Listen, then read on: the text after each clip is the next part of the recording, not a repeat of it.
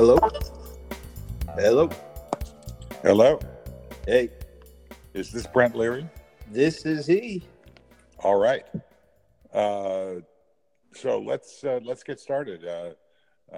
Can you tell us a little bit about who you are?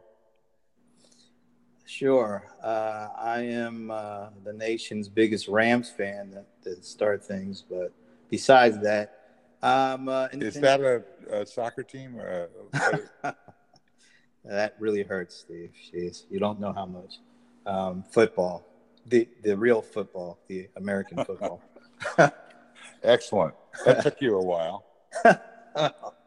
Anyway, so yeah, no, I'm independent CRM industry analyst based in Atlanta, and that's pretty much it. Not much more to that. Well, yeah, I would say that you're understating some of the things that you've been doing recently that seem to be synchronized with your Rams fandom and also parenthetically your CRM analyst status. And by that I mean recording and producing and releasing video. Well, yeah, definitely have been doing a lot of that over the last 6 to 12 months. One kind of a CRM show with our mutual buddy Paul Greenberg called CRM Players. And then I do another one with a buddy of mine who's an e-commerce expert, John Lawson, that one's called Watching Amazon. And then I do a weekly, it started out as a weekly podcast or audio conversation for a site called Small Biz Trends, called One-on-One Interviews. But I would say, over the last year and a half, maybe 2 years, those audio conversations have turned into video conversations. So I guess I do a pretty fair amount of video stuff. Yeah, and you've also been venturing into the wonderful world of video analytics and experimenting with real-time live,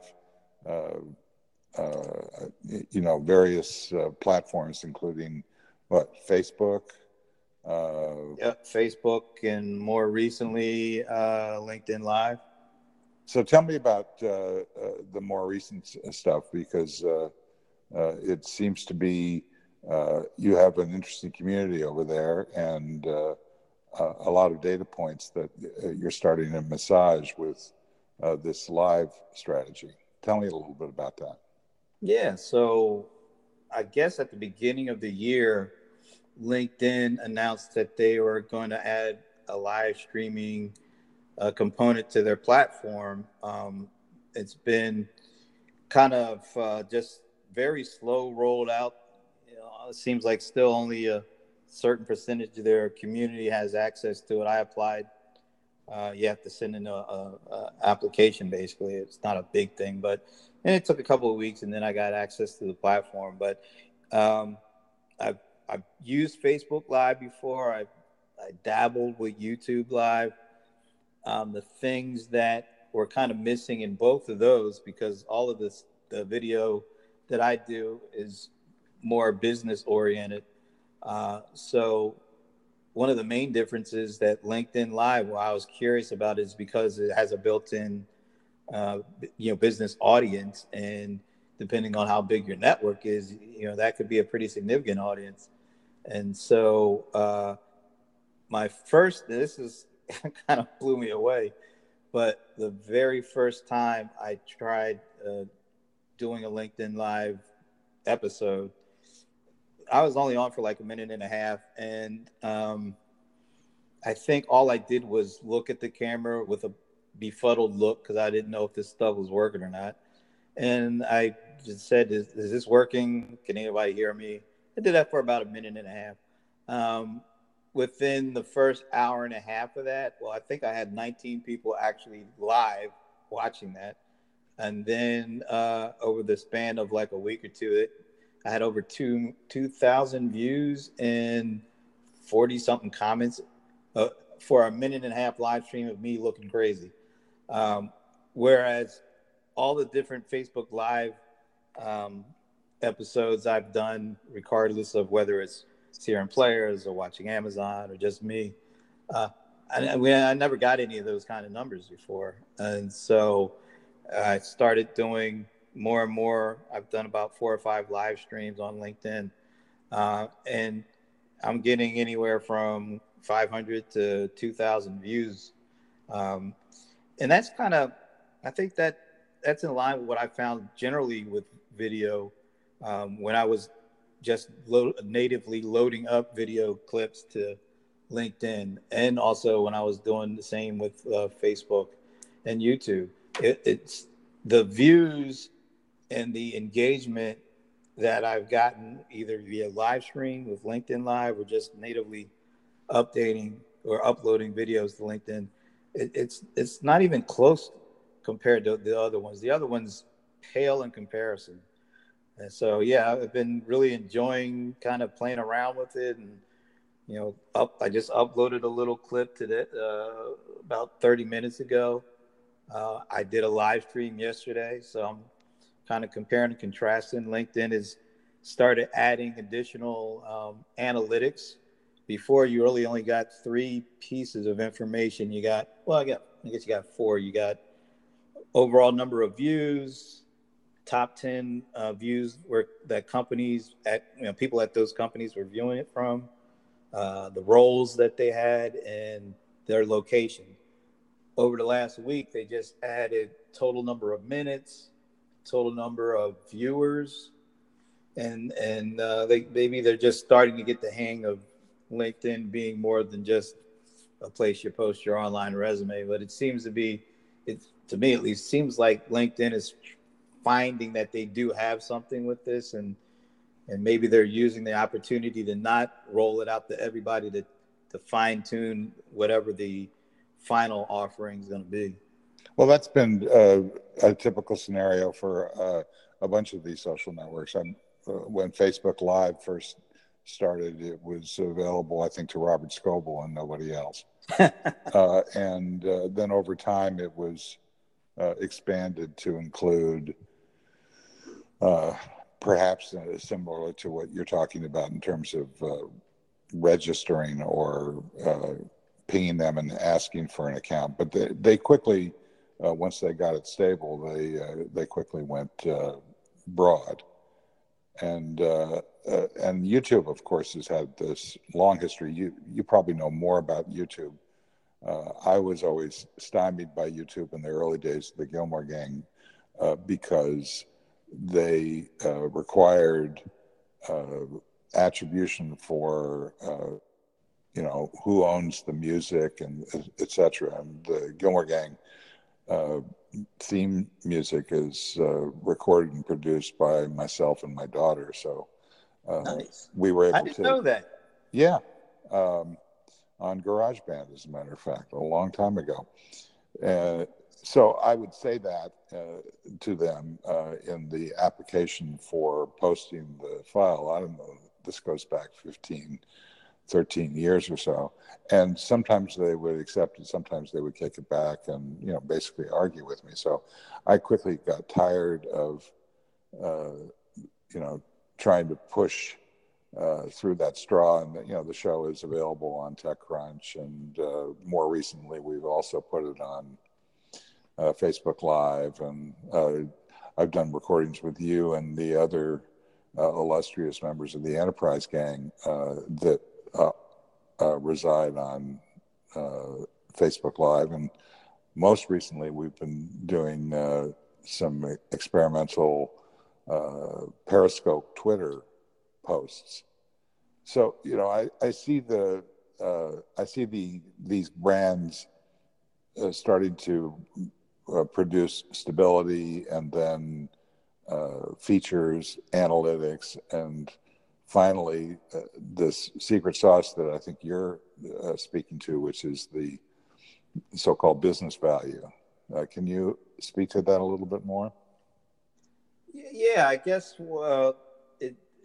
you have, I don't know, 600 or 700 million people on LinkedIn, and I think I saw a stat recently where about 100 to 150 million of them are active, and I never viewed LinkedIn as really a destination site before. I mean, you put your professional information in, and I guess if you're looking for a job, it's a destination site. But other than that, I mean, I never thought of it as such, and I didn't really pay a lot of attention to it, from a content creation standpoint until I don't know, maybe a year, maybe a year and a half, and that was just posting links and maybe writing some short articles.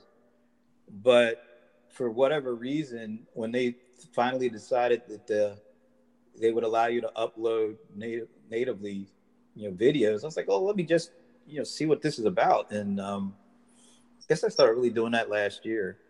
And I was kind of amazed at some of the stats I was seeing, because I was so used to kind of, the low ball numbers that you get with Facebook Live, and at least I get with Facebook Live and YouTube Live. And I mean, I had one video, I think it was like 5,000 views, and I was like, wow.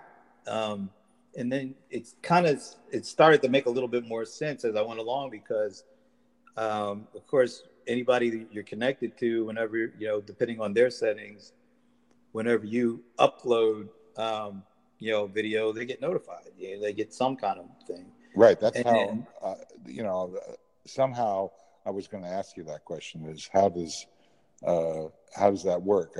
I mean, we're friends, or whatever the relationship is, as LinkedIn calls it on LinkedIn. But I suddenly started, when you started doing these live posts, I started getting notifications. And since I'm a huge fan and fascinated by notifications in general, I, of course, clicked on them. Yeah, well, there's a difference between, at least for what I'm seeing, if I upload a video, natively to YouTube to LinkedIn, it seems like a certain percentage of the folks I'm connected to get notified. But when I did these LinkedIn Live, it seems like a much higher percentage of people get these LinkedIn Live notifications. Mm-hmm. I tend to believe that I think that'll be dialed back as they get more and more people on the platform, because, with everything, as more and more people get involved, start doing it, then you get littered with notifications.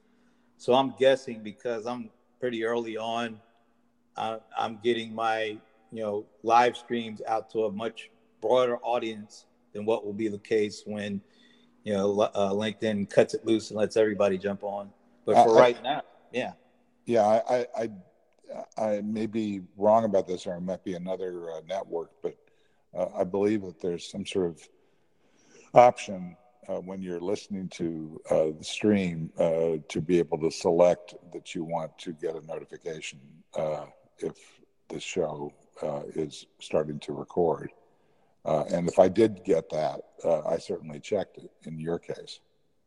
Before I got access to LinkedIn Live, I started, I think there were one or two folks that I must have been connected with that got it before me, because I did start seeing these live notifications where I don't recall seeing this person's notification showing up before. And then I did have an opportunity to say, do you want to mute these kind of notifications, or do you want to remain getting them? And so, yeah, maybe because there's relatively a small group of people that have access to LinkedIn Live, that, LinkedIn is pushing it out there more so to see what happens, to see how many people do push back and say, hey, I don't want this. And I'm sure they're fine tuning everything. But yeah, it seems to me like my LinkedIn Live notifications definitely get to a broader set of eyeballs than the other kind of content I post. Yeah, first of all, I think this is reminiscent of the early days of Twitter, where we all weren't quite sure why we would want to, as somebody said yesterday on some channel, why would I want to know that what you're having for lunch? That question, I think, was for the first year, at least as far as I was concerned. I remember Gabe Rivera, who's the proprietor of TechMeme, a great news aggregation site. He's the one that basically said, I should sign up for that. And I said, why? And he said, just sign up for it. And I did. And then I don't think that I posted anything for about a year because I wanted to see, as I think you're describing, what is this good for? And but I had a suspicion what it was good for. And I think I have a suspicion, and I think you do too, of what we're talking about, LinkedIn Live and Facebook Live, et cetera, what, social live is good for.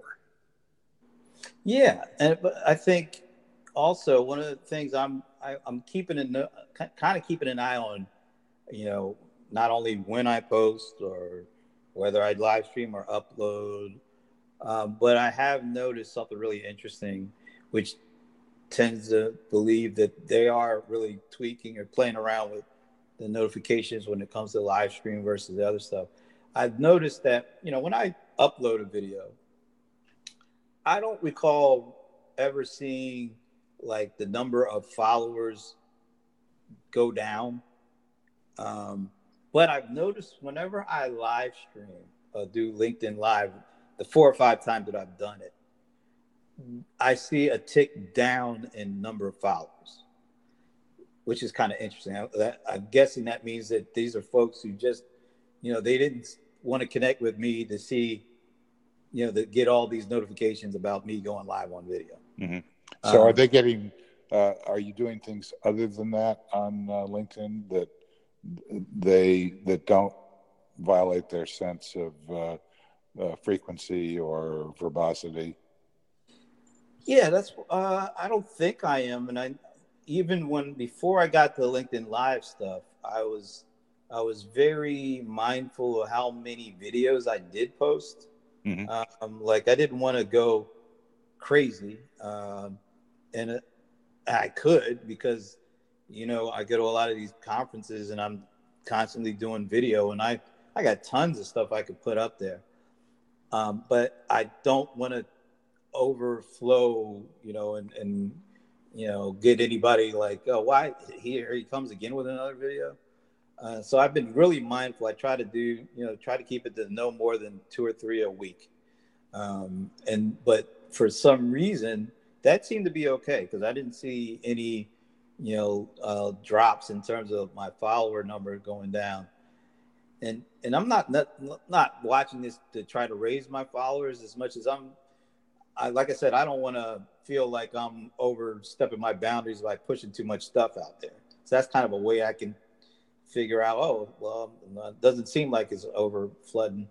But when I started doing the live stream, I immediately saw, I think the first time I did it, I think I saw the follower number drop by about 10.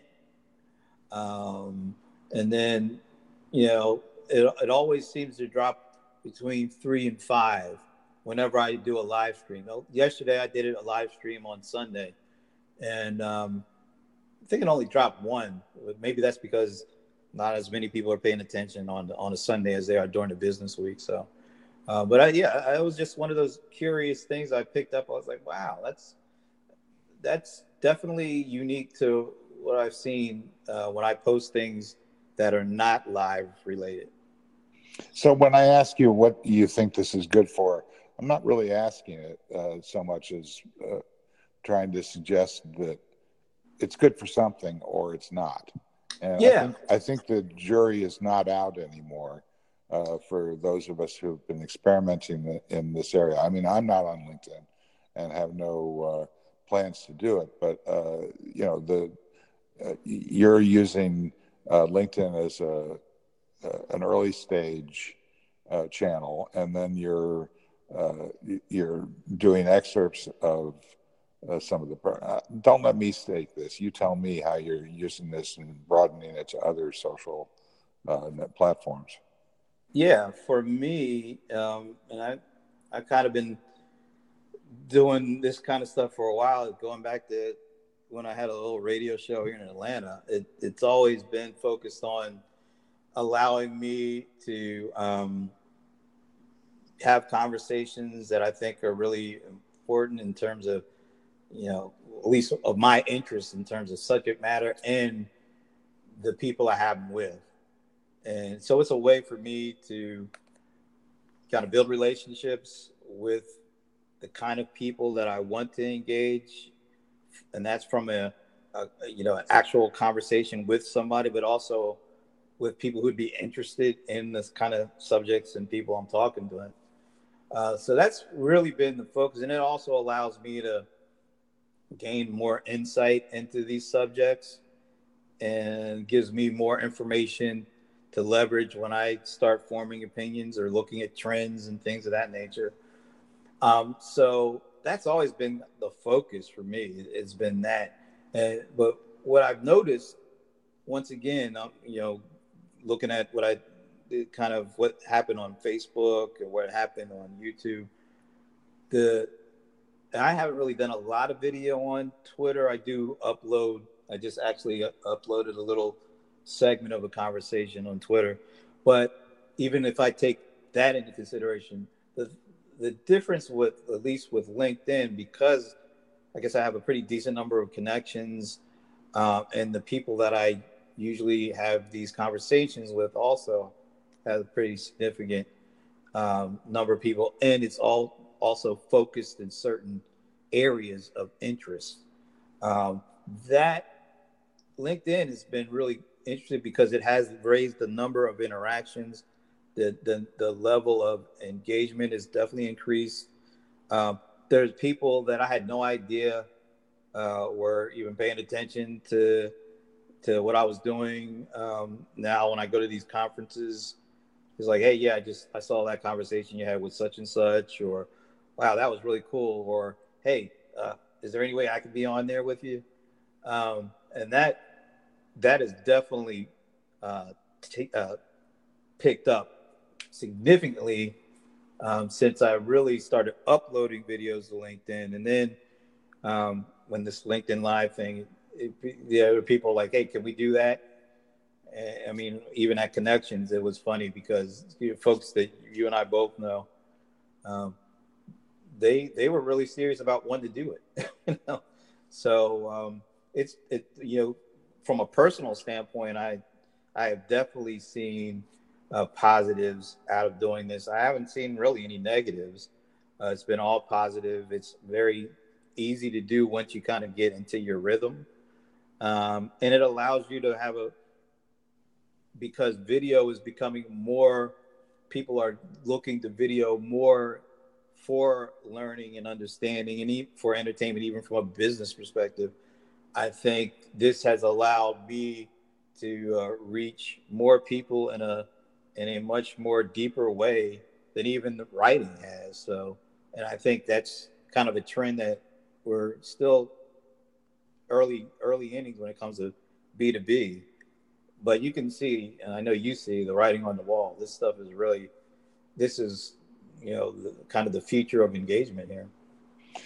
Well, you talk about that in the context of, being an analyst, running some analyst and CRM events.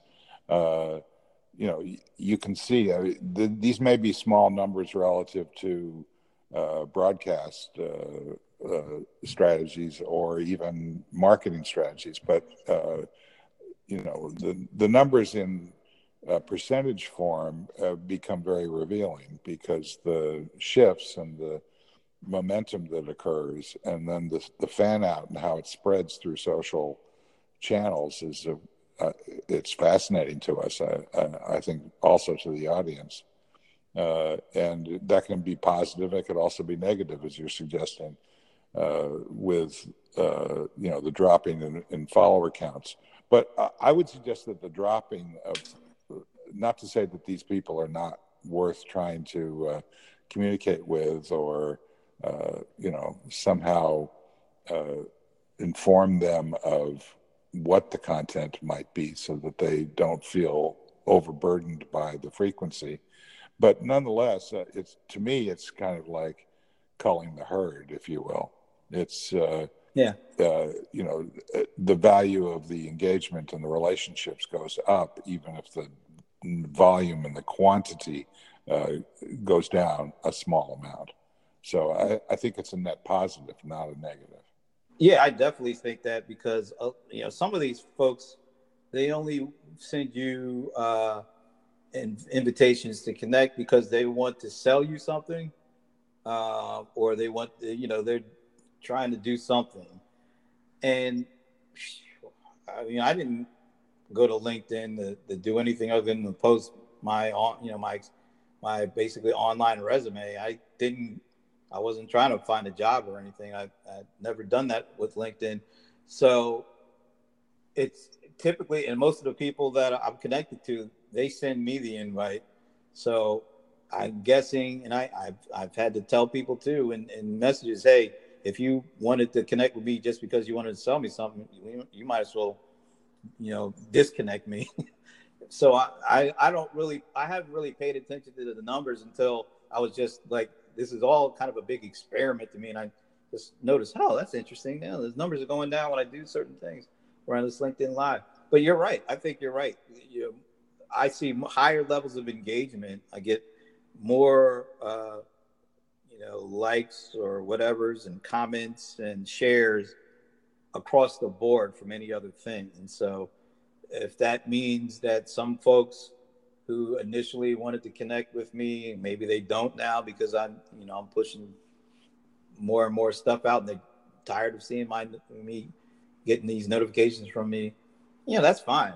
I'm actually looking at the level of engagement I'm getting from folks who are interested in the kind of the subject matter and maybe just the conversation, and that far exceeds that the other kind of people dropping off every now and again. Mm-hmm.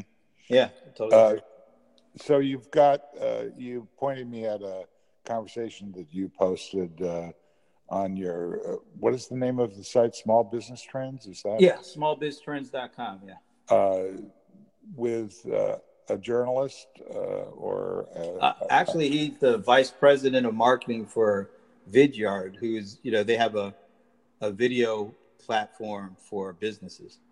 So I'm sort of reaching for a relationship with what you just said. Basically, one of the points he makes about the dynamics that they see, they have some report which you could probably describe, but I just want to go a little bit more granular right now, which is he's basically talking about the value that's created. So just a background. So Vidyard has a platform where people can load their videos on Vidyard as opposed to YouTube or Vimeo or something like that, and then they have code that allows the folks who their customers to understand a little bit more about. It provides a ton more actually video analytics, and it also works as kind of a way to automate the lead generation process by using video. So they can tell you, they can integrate with a marketing automation platform, and you can set out an email marketing campaign and have the video embedded into the actual email message.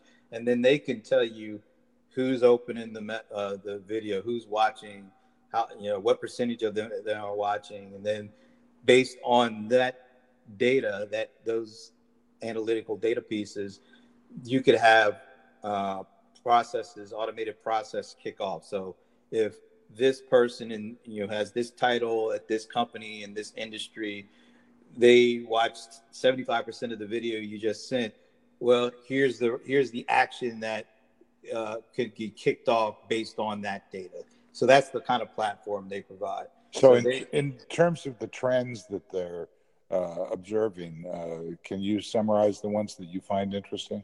Yeah. So I think they said they analyzed 300,000 videos or something like that, B2B videos. And one of the things that a couple of things that kind of stood out to me is that I think they said they've been doing this report for 4 years. And year over year over year over year, they've said that the length of these business focused videos is just constantly dropping. I think it started out somewhere in the 7-minute range 4 years ago, and now the average video from B2B companies is, I think, right around 4 minutes. So that has significantly come down. Now they said 73% of those videos are actually under 2 minutes, which is pretty significant. So the folks started out very long form. Now they're kind of getting it down because, let's face it, people's attention is short, and they're trying to get their message across in as little amount of time as possible. Well, I think we were still talking about the Rams as a soccer team at the 2-minute mark. So I'm not sure how that relates to what I'm interested in. But well, here's the good part. Thanks. So besides the Rams being a football team, the 2-minute videos are usually clips that kind of set up the longer form videos. So webinar videos, interview videos, they still have them, and they're doing more of them. But what they found is if they're able to cull out a nugget, and it's a nugget that's less than 2 minutes, that at least the people who watch the 2-minute video, there's gonna be a higher percentage of those actually watching to completion than when it was just a 4-minute or a 6-minute or 7-minute video with no follow-up action to go to the longer form video. So you're seeing a little bit more savviness being involved. One stat that blew me away, because we're in the age of mobile, but only 13% of these business-oriented videos are being watched on mobile devices. The vast majority of these business-related videos are still being watched on laptops and desktops, which is kind of counterintuitive to what everything else is going on. I think he makes the point that the desktop is a bigger form factor and allows for a longer video to be viewed from a slight distance, and basically the size of the screen allows for more graphics and more drill down capability and multitasking. He didn't say this, but the ability with a laptop, and hopefully in the next version or two of the iPad Pro, the ability to be able to have multiple things going on. Yeah, I think that helps, but I think also, let's face it, business B2B specifically kind of videos, they're typically, if they're done by a marketing department, it's like high polish, but they come off as commercials. And who wants to watch watch a commercial on your phone? You're trying to get away from all that stuff. So I think it's still very consumer orientation when it comes to video that's mobile versus what I guess business folks are doing by way of, let's face it, who wants to do a webinar on a phone too? I mean, that's something I don't really want to do. And I guess interview content, you could see that on a mobile device, but it seems to me like business is still oriented to bigger screens or being in an office environment, or at least having a laptop, whereas most of the consumer related video is easy to consume on the go. So, but I think that's going to be a trend that'll change over time too, of course. Yeah, I think it's already changed, because notifications are not really built out on desktop devices at all. And I think that the dynamics of what's going on with your experiments with LinkedIn Live and just in general, all these platforms on mobile devices, you may not think that it's important. I mean, most people think that notifications are an interruption and irritation, that they're spam, that there's too many of them, that they need to turn all notifications off.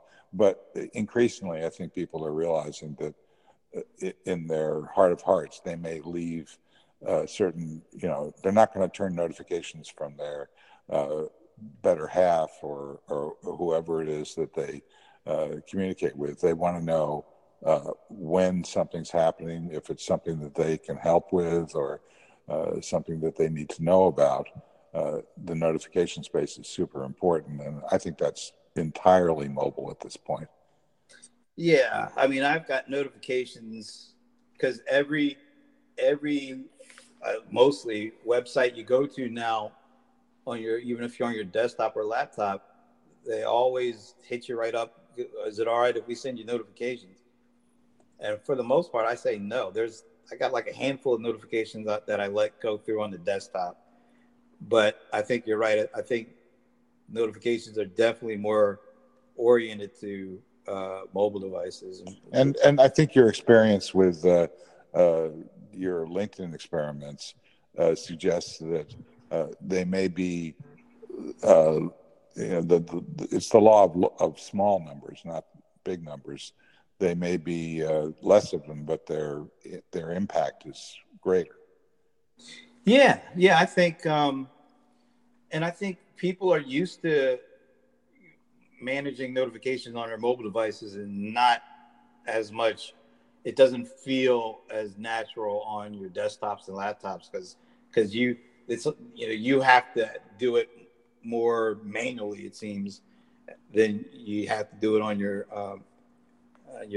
mobile device. And I think also with like the LinkedIn Live notifications, I guess you would only get those, or for the most part, you would only really see it on a mobile device because you don't. I don't think most people have LinkedIn notifications set up on their desktop or laptop. So, we're taking, we're already, I don't know what the recidivism rate is for 36 minutes, which is where we are now. Frankly, I think that it's calling the herd, and I think it's a good thing. But that's, the Gilmore Gang talking to you. But the thing that this leads me to is understanding how you see this, or whether you think that there's a relationship between this and two things. One, podcasting, which seems to be proliferating in a way. I mean, the Gilmore Gang was probably the second podcast back in the beginning.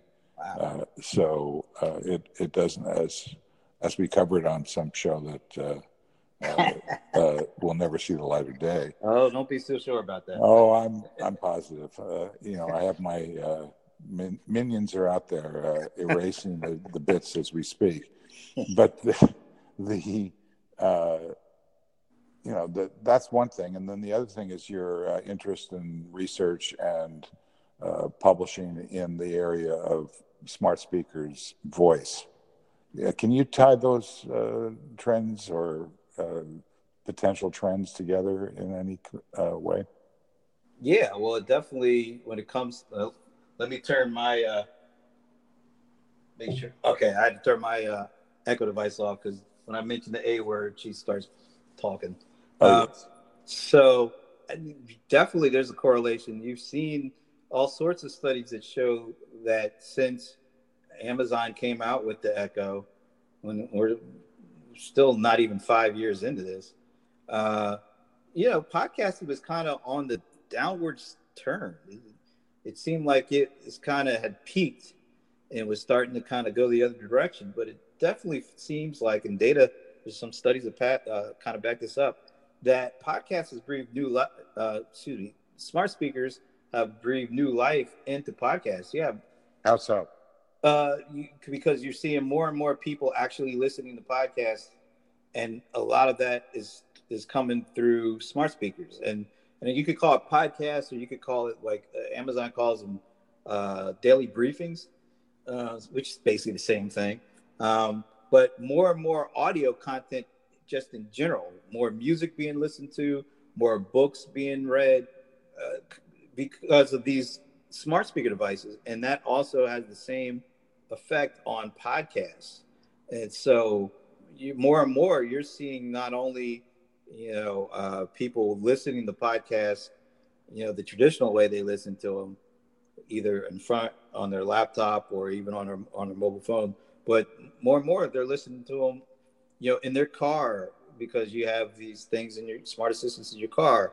You got it in your office, you got it in your house, you got them in all rooms in your house.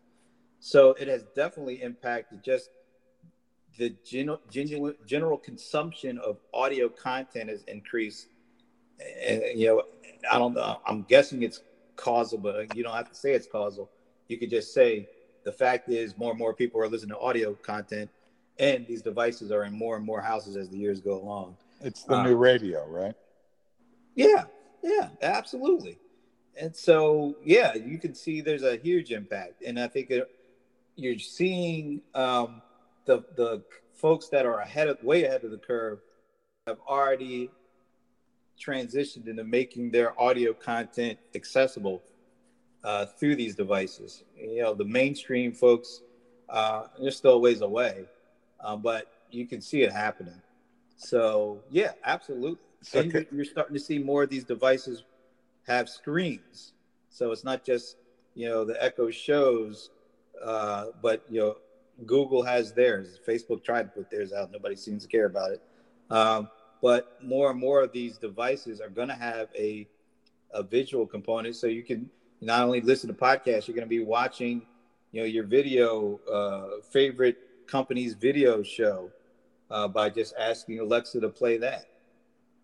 So connect the dots back to your LinkedIn and live experiments.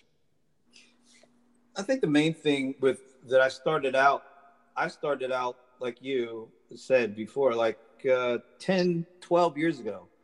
I was doing radio shows that ended up being podcasts because those shows were recorded. And then I would put them out, had a website for them. People could, watch or read the transcript or listen to it. And then I did the same thing with Small Business Trends. I've been doing that series. It's hard to believe, but since 2010. And more and more, it started out as audio, stripped it into a podcast, create an edited transcript. Now it's video, because people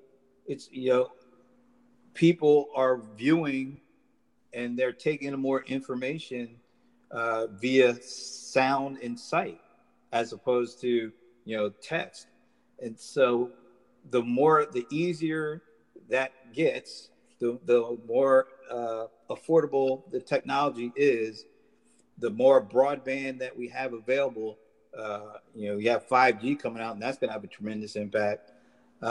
It's just going to feed the beast. I mean, look at how we consume video with Netflix, not just the YouTube stuff, but just, the high end stuff. And, we binge this stuff now. We can't wait to get it. There's so much of it out there. And I think just as that has gone a certain direction, being able to binge at your own, on your time, all this time shifting, you're seeing broadband and time shifting and content the way you want it, driving everything. And so that means that business people have to react to that as well. And if you want your message to reach the target audience, then you have to take note of all these trends and how they're impacting the way people receive information and want to receive information and services. So you're going that direction. You're going to have to go that direction. Why fight it? And when you say target audience, maybe another way of saying it is target relationship. Right. Absolutely. Because the whole idea is not just to have, at least for me, I prefer a relationship that is going both ways. I want to learn, and hopefully people will get some, positives out of the stuff I do, as opposed to, the old traditional way, which is very much so a one direction. It comes from one place and doesn't really take in feedback or input and leverage that to create a more meaningful experience for the folks on the other end of the bullhorn, so to speak. And so I think that's key. And you have all sorts of data being collected that shows, companies that are showing, what their podcast audience listens to, which device they listen to it on, which room in their house do they listen to it on, what time of day, and because they're able to take this data, these really valuable pieces of information, and turn that back around in an experience that is even more suitable or more desirable to that audience, because you're taking that all that data that's now available that you could never get before, and you're not just looking at it and saying, oh, that's nice, but you're saying, wow, so if we do it this way, we may be able to get even more interaction from them. So yeah, that's we're at a point now where if we're smart, if we're willing to take some, do some tests and some observation, you're able to find, at least the way I'm seeing it, you're able to find a continually improved way to stay connected with the folks that you want to stay connected with, or the themes that you want to stay connected with, or the conversations you want to stay connected with. Yeah, there's more of a permission relationship. Yeah, and the permission is based on you leveraging the feedback that they're giving you, either directly or indirectly, and doing something with it. And the chances of them not feeling interrupted or violated by a notification, those chances go way up if they feel that they're giving permission to nodes or sources that are aware of and respectful of that relationship. That translates, I think, into not only better business, but better concern for privacy and some of the broader themes that we are having to grapple with about social. I think so. I mean, I'm looking. Before we started recording, I was telling you I was watching this thing on the Byzantine Empire. I was really watching that, by the way. Yeah, I don't understand how the Rolling Stones relates to that. Right.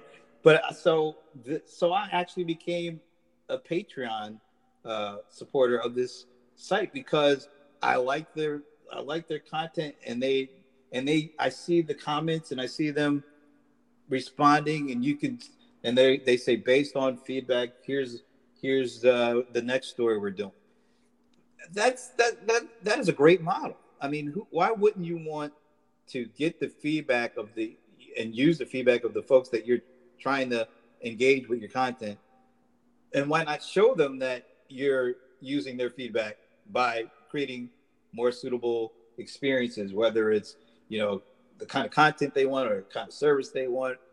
But it's showing them that you're not only in it just for their eyeballs, but you really do welcome their feedback, and because that actually gets their eyeballs even more. So it's like, why wouldn't you want to do stuff like this? All right. Well, I think that every time I see your LinkedIn notifications popping up, I think about it for a second, and then because there's absolutely no information about what you're doing, I just have to take a chance. And because of knowing who you are and your enthusiasm and spirit, I click on it, and I'm frequently rewarded. So I appreciate your joining GGX here and doing that as well.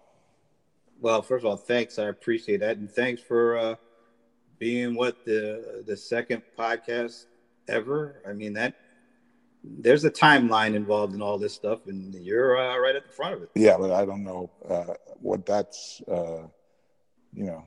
So what? Well, and if anybody wants to hear that story, I know where they can find it. You'll be hearing from my attorney.